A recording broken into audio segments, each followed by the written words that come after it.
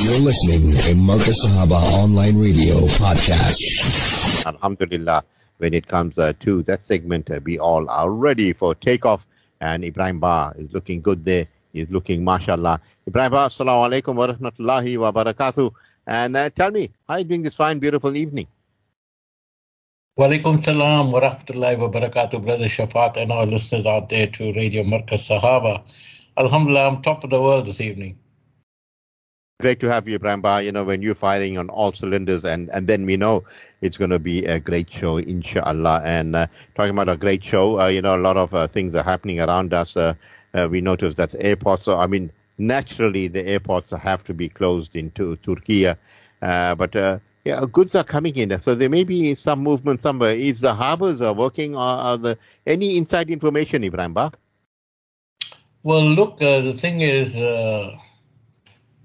the earthquake epicenter was closer to the town of Gaziantep. That's further east, right? And it's not anywhere near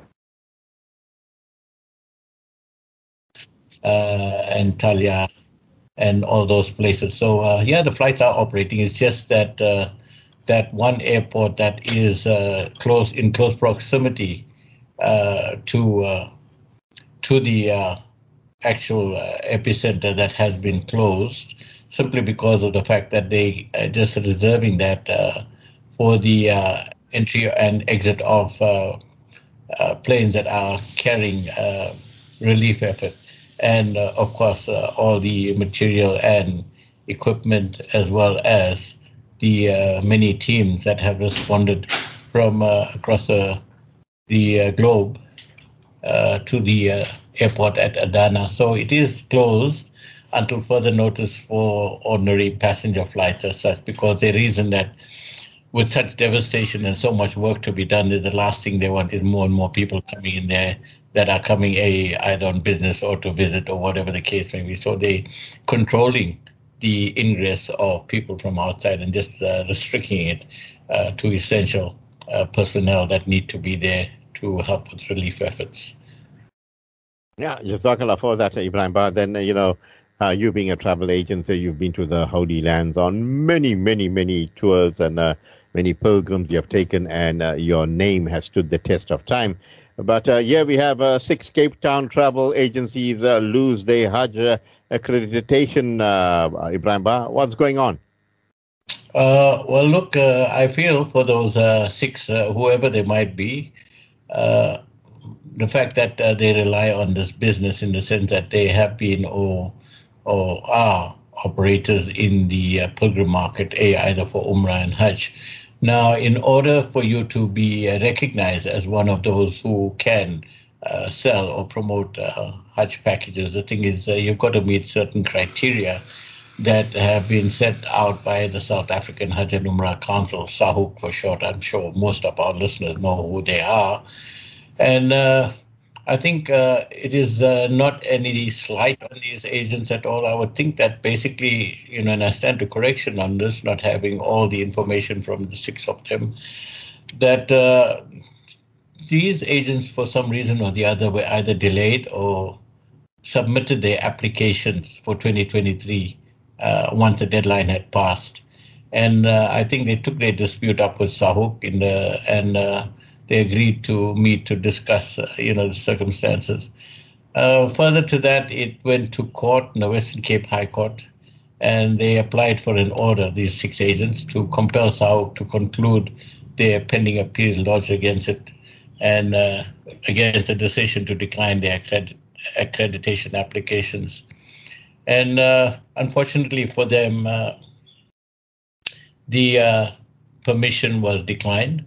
So they are unable to sell Hajj packages this year. And it just leaves a total of 7 agents who are approved in South Africa that will be able to promote and sell Hajj packages and, of course, I would think Umrah packages as well. And this year, South Africa has been granted a Hajj quota of 2,500 pilgrims. And of course, as always, Sahuk has requested additional numbers, but at this stage, no additional quota was granted. And Sahuk stated that Hujjaj had until 6:30 p.m. on February 24th, that's just 10 days away, to select an accredited Hajj operator, because they will not be able to extend deadlines, obviously, because of the contracts and conditions that were set down by their counterparts in the Hajj and Umrah ministry in Saudi Arabia. And contrary to popular belief, everyone thinks there's a fortune to be made, and even here it's stated that Hajj and Umrah packages are lucrative for travel agents. I think they talk out the back of their head when they do something like that, whoever it was, simply because of the fact that in this day and age, everyone can go online and look at the prices and decide for themselves what kind of packages they want. The fact that you have to go through an accredited operator here in South Africa means that you will be paying for their services, either holding your hand and taking you across or whatever else, making all your arrangements, transfers, and ziyarats and tours or whatever that might be going on there. And whilst the survey of the different packages and offer for Ramadan Umrah, that's just around the corner in March, April, from lowest to the highest, depending on your nearness to the Haram and the quality of accommodation, etc., and whether you're taking it with or without food and all the rest of it, ranges from about 35 to 63,000 on the top end, right? So that is something to think about. And of course, as we all know, those who are familiar with the lay of the land in Makkah, the majority of the hotels near the Haram are now way out of the reach of most South African pilgrims. It's only the uber rich that come from Middle East or other very affluent destinations that can afford all that. And the further away you go, of course, the prices get cheaper, but that means you're going to have to walk to the Haram and walk back every time you want to go to the Haram, or you're going to go there maybe from Asar and you come out after Isha. But then again, of course, during Ramadan, it's a question of breaking your fast. So all those things come into play. But what is of note is that there was a lawyer and also a city councillor, mind you, who called for the appointment of an ombudsman, claiming that an independent entity should be able to ensure a neutral position and handle these complaints fairly and justly. I'm not saying that Sahuk isn't, but the thing is, them being judge, jury, and executioner, the thing is, it's up to them as to whether they're saying yay or nay. So it's always good to have an objective sort of body or ombudsman sitting in the middle just to see the pros and cons and decide and judge fairly. So that's the story over there. So again, there's just a choice of 7 registered agents and 2,500. You can do the math and see on average how many each of these agents will be able to take. That doesn't necessarily mean that they will get a fair share. It all depends on the kind of packages that different agencies are promoting and what's your taste and what's your budget and what can you or cannot afford, and that's where the business will go to. But talking about the lucrative nature of it, the thing is you've got to pay through your nose for all the services on that side, especially for the Hajj. It's all very, very regulated and the prices are what they are. And the thing is, what I don't understand is why they keep taking a dig at travel agents that are doing this good work. And I mean, everyone is in business to turn a profit. Otherwise, they'll be foolish just to work at a loss. So even if they're adding on 10% or 15, even 20% for all the trouble that they've got, I mean, they've got overheads, they've got staff, they've got expenses to go over there and service the needs of the Hajis. So I don't understand why they keep bringing this thing up, and much to my, disdain, of course.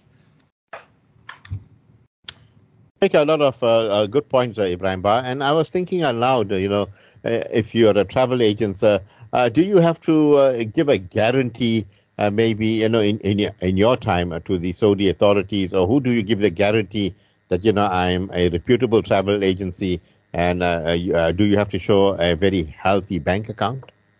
No, I think the main criteria, firstly, the thing is regulated on the side by SAHUK. They have their own criteria. You've got to be an IATA travel agent. You've got to have a clean bill of health. Your balance sheet's got to be in order, etc., etc.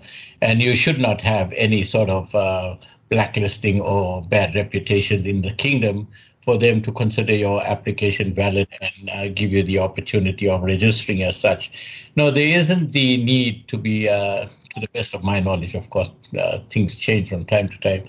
There is no need to put down any sort of financial or other guarantee. The fact that you are a bona fide travel agent in your country of origin that has been approved of and accredited by SAHUK is what's the name, proof enough that you are good for what you are selling and what you are going to be doing and delivering. And most of the 7 agents that are there are easily recognizable, and they have been in the business for some time. So I think that our Hujjaj are in relatively safe hands insofar as who is operating the Hajj packages. And the fact that SAHUK has accredited them means that there shouldn't be, God forbid, any problems insofar as them getting the services that they paid for on the other side.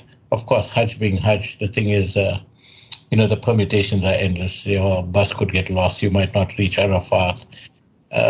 Your tents might be occupied in Mina by some other nationality or things like that. So all these things are par for the course there. So things can happen. And of course, sometimes the packages that you pay for the 5 days are not necessarily what gets delivered on the day by whichever body or muassasa or whatever that is providing those services. And of course, at the end of the day, they just know the agent that they paid, and they're not interested in anything else. And this is where, unfortunately, a lot of flack is taken by the agents, even though it may not necessarily be their fault that some of the service that were promised and paid for were not delivered on the day.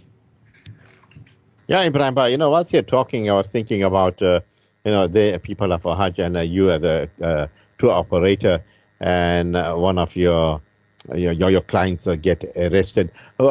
What can they get arrested for during the period of Hajj and all that? And I know when you get arrested there, they lock you and they throw the keys away, Ibrahim. Yeah, it could be just anything, from not paying your way, either getting caught with drugs or smoking the green stuff, or a whole host of things. But just saying things or behaving in a disorderly manner, or blaspheming or talking against the government of the day and things like that. It could be just any one of those things. And it is a challenge. And invariably, the thing is, the agent who has brought you across at the behest of the family members who are still there in the hotel will urge the agent to go and make representations for the release, whether it's paying a fine or getting him off, with some evidence that proves that he wasn't necessarily contravening any particular law or the other. And same thing goes if someone falls ill, or if someone unfortunately passes away or over there. It becomes your responsibility as the agents to work together with the authorities and, of course, the family members, the surviving family members, to resolve the issue one way or the other. And, everything at that time of the season, especially during the Hajj, when you're reaching the last, say, 5 days or something before Mina, it can be chaotic. The Mecca is bursting at the seams. And the thing is, you've got to literally walk everywhere, because jumping in the cab is not going to be the answer. You could sit for hours in one place and not move. So it is challenging. And the thing is, I think many people, that espouse negative sentiment towards the agent don't necessarily understand, the hurdles and the challenges that they got to face insofar as making sure, to the best of their ability, that everyone is well taken care of and as comfortable as could possibly be in the circumstances. Ibrahim, I'm going to share a story with you, because I remember I was, with DDAT then. It was in 89-90. I was the editor of the Al Burhan, and I remember an individual came in and he was crying. He says, they've arrested my brother, and we have come back and they still wouldn't release him and all that. And DDAT was looking at him. So I wanted to know what it's all about. Why was he arrested? and this and that. After a long story, and Dida said, okay, don't worry, brother.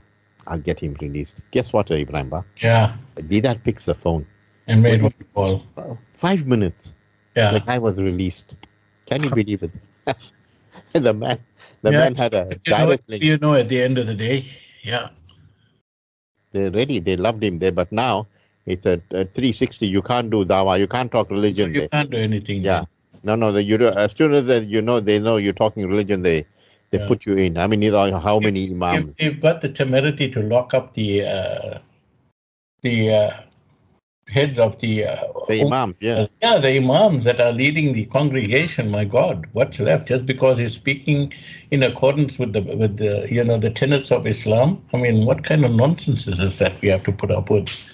But the thing is, at the end of the day, I always used to give our pilgrims advice that if you're going there for Hajj, focus on what you went there for, or Umrah, and leave all the politics and everything else out of the way. You can observe, you can listen and everything, but keep your comments to yourself until such time that you are clear of the area, and then you can say what you want. And I mean the country. Yeah, I mean those spies that are spying for the government. Everywhere, and those are all CIA trained. Make no mistake. They might. Wow. Make no mistake. And I also believe Mossad plays quite a huge role in security there too. They do? Yeah, we won't, Ibrahim Bhai and I won't get too deep into that, people. Yeah. We know they're listening to. Anyway, Ibrahim Bhai, angry crowd turned on Polish tourist after he climbed a sacred Mexican temple. We know the Aztecs and so forth. So talk to me about that, Ebrahim Ba. Yeah, this hapless character, Polish tourist, basically, he caused a whole lot of unpleasant scenes at one of these temples. It actually is called the Sacred El Castillo Mayan Pyramid. Now, for anyone who knows anything about Mayan or Aztec architecture, it's all like step sort of pyramids where you could literally climb the stairs right to the top. And this poor guy, I don't know, I don't think he did it just for show or for the heck of it. But I think, looking at the Twitter feeds on that, I think he was just naive in the sense that maybe he didn't read or understood, or whether there wasn't enough sign or security to tell him he's not supposed to do that. And to his credit, he had taken off his shoes or his sandals, holding it in his hand, and he was climbing up maybe to get a better view from the top to see what it all looked like from the top there when the priests were in their heyday. And of course, the security saw it eventually, and they escorted him back down. And unfortunately for him, the locals took umbrage at that, and they literally attacked him. They were booing and yelling and shouting and shoving him around. And one even took a big stick and hit him on the back of the head. And whilst that was uncalled for, the thing is, such is the passion and thing that go insofar as religious and other beliefs. So that's what happened over there. And I think in view of that, I think maybe the security was lax, or maybe there was a shortage of signage. Maybe he didn't read English or any of the other languages that they normally put it in, being Polish. And it was unfortunate, of course, and I think that would go against him having to come back ever to that destination. So that's what went down there. And I think maybe they should cordon off the area, in my estimation, to prevent such a recurrence, not to offend the beliefs of the locals, and to ensure that nobody gets to, or desires to climb those steps up to the top. So be careful when you go to foreign lands. Get to know what their rules and regulations are. Well, that brings us to our next topic. The new old rules of travel. Mind your manners. What manners they're talking about here, Ebrahim Ba? Yeah, well, basically being a responsible traveler, And of course, these days everything is going green. In the green madness, that is just basically another farce. Right, in my opinion, that you mustn't use plastic and you mustn't do this and that. But basically, I think there is maybe a handful of, maybe about half a dozen or so things that one can do. And, to be a responsible traveler and enjoy your trip to whichever destination that you choose to go to. I think the first one is if you can, avoid traveling during the busy season. I know you'll tell me that's crazy, but the popular spots at the time are super peak and full of crowds. So if you are going to want to go to an attraction or something, chances are you'll be standing in a queue. So if you can, go during either the shoulder season, which is not quite peak going on to low, or the low season when things are cheaper and less crowded. And you can enjoy the experience much better. And of course, everyone wants to go to the Louvre to watch Mona Lisa from time to time, or go down the stunning Amalfi Coast in Italy in summer. But it's not the best of times. Trust me, I've been there both on and off season, and the experiences are totally different. Another one is don't overextend your finances, meaning don't go into debt just to travel. And being a responsible traveler, it's all about how you treat others, including how you treat yourself. And protect yourself, financially, and of course your mental well-being by budgeting and staying within that budget as far as possible. Otherwise, there's many a time that people don't have the money and they come and they book a ticket and accommodation and all on credit cards. And by the time they come back home, the bills are waiting, and of course they get into trouble because they cannot afford to meet the payments. Then they go into paying minimum balances and, of course, horrendous interest, 21% upwards. And, there's only one way that goes. Of course, again, coming back to this green agenda, they suggest that you must swap cars for planes, or for walks, bikes, trains, and buses, and the like, and try and go closer to home for trips like travel domestically, meaning that if you are traveling shorter distances, chances are you'll be using less fuel and polluting the atmosphere less. And also suggestions of going on camping, biking, and other trips, or taking the train where you can sleep overnight and save some money on accommodation at the same time. Of course, they would like you to spend money with local, smaller businesses, the mom and pop shops and things like that, living in B&Bs and things like that instead of the international hotel chains, and trying to support the local artists and craftspeople, neighborhood restaurants, independent tour guides, and things like that. Also, one should always carry small denominations of local currency wherever you're going to, so that you could tip the guys, because a lot of them rely on those tips, the people that either carry your bags up to your room and things like that. So it is the norm, really, to tip these people. But that is being challenged now as the world drifts into the cashless society. It's not always easy to have something on hand to give them. I mean, where are you going to give your credit card there and try and get some cash, unless you have to go to an ATM? And of course, that in a foreign land comes with its own challenges. And of course, this is something that is of importance, especially in which destination you go. Taking photographs, in these days with selfies and the fact that the camera on your phone is more sophisticated than many cameras. You can still take travel photos, but I think it's right. It's the right thing to do, and to respect local cultures, and ask permission to shoot a stranger's photos before you actually do it. So the next time you pick up a camera or your phone and just chat with them first, and chances are you'll get a more compelling and more, how shall I say, nicer travel photo and a more memorable experience. Yes, Ebrahim, and as you said, it will be a memorable experience. And yesterday many people went there, and today the phone gets so crowded with composites too, and many other things. You just have to go on delete mode. That too takes you your whole day. So you don't even have time to delete things on your phone too. It's a funny world that we live in. But talking about India now, Ebrahim, best places. Yes, now we always seem to gravitate to India. The last time because India. Cruise. Yeah, they reckon they got a solo travel. And I know anyone that goes solo in India, you're looking for trouble. But I wonder what you're going to tell us, Ibrahim Ba. Well, look, it's a question of they pushing the solo travel angle right now. Not just them, I think a lot of them, because look, given the flexibility and technology where it is today, the thing is you don't have to wait until you get a group or your partner that's busy working and cannot get leave at the same time. So I think that is on the increase, and the fact that more women are traveling independently. So there is that niche market that people are looking to, how shall I say, capitalize on. And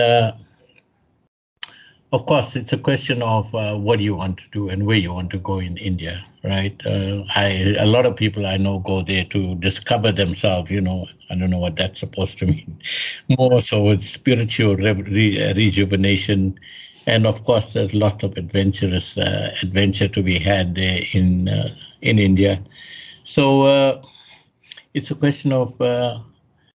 Hey, do you wait for somebody else or do you go on your own? So if it's solo traveling is what you are all about, then I think you can get up and go whenever you feel like. You are not enslaved to the whims and fancies of a fellow travelers or group members, and your planning is largely up to you. You can decide to stay in bed for the whole morning if you feel like it, and you don't have to run straight down to breakfast and out there and climb on the coach and go to the next stop. And that's the beauty of solo travel, where you call the shots. Now there's quite a few destinations within India. A lot of them are underrated, and of course it's a question of what you'd like to do over there. I'm just going to run through very quickly. I'm sure time is against us, and there are quite a few here. The first one up is Jibi in Tirthan, and that's a remote area of Himachal Pradesh. And the nice thing about it, it hasn't been commercialized and is surrounded by natural beauty. And the location is worth visiting if you're one of those people that love nature, thick pine trees, plentiful freshwater lakes, and of course spotless temples if you are culture vulture and after religion and things like that. And they say you won't want to leave once you've come there because the destination is quite enchanted and it will leave a lasting impression on you. And of course, like we sometimes do on the breakfast show, is in the midst of nature, you can sip on a cup of chai while talking to the locals and enjoying the fresh air and listening to the birds chirping. Hampi, that's in Karnataka, is UNESCO World Heritage Site, is a must-see as well. And you can enjoy a lot of art and history over here. And would you believe there's more than 500 monuments scattered all over the hills over here, and all just a few kilometers apart in a very peaceful setting. And this was the political and royal center for the various empires, be it Hindu, Muslim, and its attractiveness is enhanced by the river Tungabhadra, which features coracle boats. Just to inform you, coracle boats are these small little boats, either round or rectangular or something, that people used to row around in these placid waters. Kasol, also in Himachal Pradesh. This is for those trekkers and adventure and adrenaline junkies. And it's on the banks of, it's a tiny settlement on the bank of the Parvati River. And it's perfect for fishing and is stocked with trout. And of course, you'll need to get a permit from the forestry department. And a fantastic location for water sports like whitewater rafting and the like. Then we move on to Varkala in Kerala. Peaceful cliff overlooking the Arabian Sea, and nice beaches around there, and of course some temples, sites that you want to see, and proliferation of Ayurvedic spas and herbal and other natural sort of treatments. Shillong, we're looking at Meghalaya, the capital city, and is surrounded by, again, pine trees because of the location high up in the mountains. Its names come from the Shillong peak idol, Lei Shillong, That was the name of their idol over there. And it's up at a height of almost 1,500 meters. And it offers some relief from the heat. And again, beautiful scenery and nice small villages and customs that hark back to yesteryear. And pleasant all round. So it is known also the Scotland of the East, mind you, this location, where it gets occasional drizzles and a cooling soft wind. Rishikesh in Uttarakhand, that's a lovely place, and it's known as the yoga capital of the world. I've been there personally, and lovely place. The Ganges, of course, flows through there, and for once, because it's so high up, the waters are crystal clear. If you look down, you'll see turquoise waters like you would in Switzerland or somewhere else before it goes further downstream and gets polluted. And just about everywhere you look, you'll find adventure sports, temples, and, of course, adventure activities, and, of course, yogis and yoga schools and the like, a lot of which, foreigners come and they stay for weeks on end to practice and train yoga and go back and become practitioners in their own countries ultimately. And this is a very popular destination in India. And Udaipur in Rajasthan basically sits on the lake over there, Lake Udaipur. And it's known as the city of lakes purely because of the many lakes that are surrounding the city. And it has the stunning Aravalli Hills that surround it on all sides, lots of forts and things. But step back in time, and beautiful, beautiful hotels on the lake and surrounding the lake. And one can take a gondola ride on the lake. Very beautiful place. Then we've got Mahabalipuram, which is in Tamil Nadu, and not far from Chennai. Not far from there, of course, is also Kanchipuram, and very much a small temple town, and was a major seaport during the reign of the Pallavas. It's also a World Heritage Site, and a lot of rock-cut temples here to be seen. And finally, there's what used to be Pondicherry, now Puducherry, that is near Goa, and on the east coast, of course, of the subcontinent. And it harkens back to when the French had originally arrived there, and a lot of French influence is still evident over there in its cuisine. You can have a genuine gourmet experience. And it's something like that has been preserved, the colonialist sort of atmosphere. And of course, there are temples and synagogues and things of the sort if you need to rekindle your spirituality. So those are the main ones that appeal, according to surveys, to the solar travelers, Brother Shaafat. It's more for the Western markets, and wherever we go, we'll give the azan there, and we read our namaz. We don't need this rishi and that rishi to do all those things for us. But Ebrahim, absolutely, mashallah, cool, calm, collected, well delivered. Your parting words this evening. Just for our listeners out there, it is said that prosperity lies in contentment, safety in solitude, freedom in absence of desire, and fruition in patience. Let me leave you all with that and bid all of you all Assalamu alaikum wa rahmatullahi wa barakatuh. To you, Brother Shaafat, firstly, for making it possible and giving me the opportunity. And for our listeners out there, I hope that we added some value and that you derived some benefit from what was shared. Well, your hikmah, your wisdom, and your, input is invaluable. It cannot be. No money can even pay you for what you deliver, Ebrahim. Wa alaikum salam wa rahmatullahi wa barakatuh. Time for us to go. Time for us to end up the show. And I want to thank Lucalo for doing brilliant engineering as usual.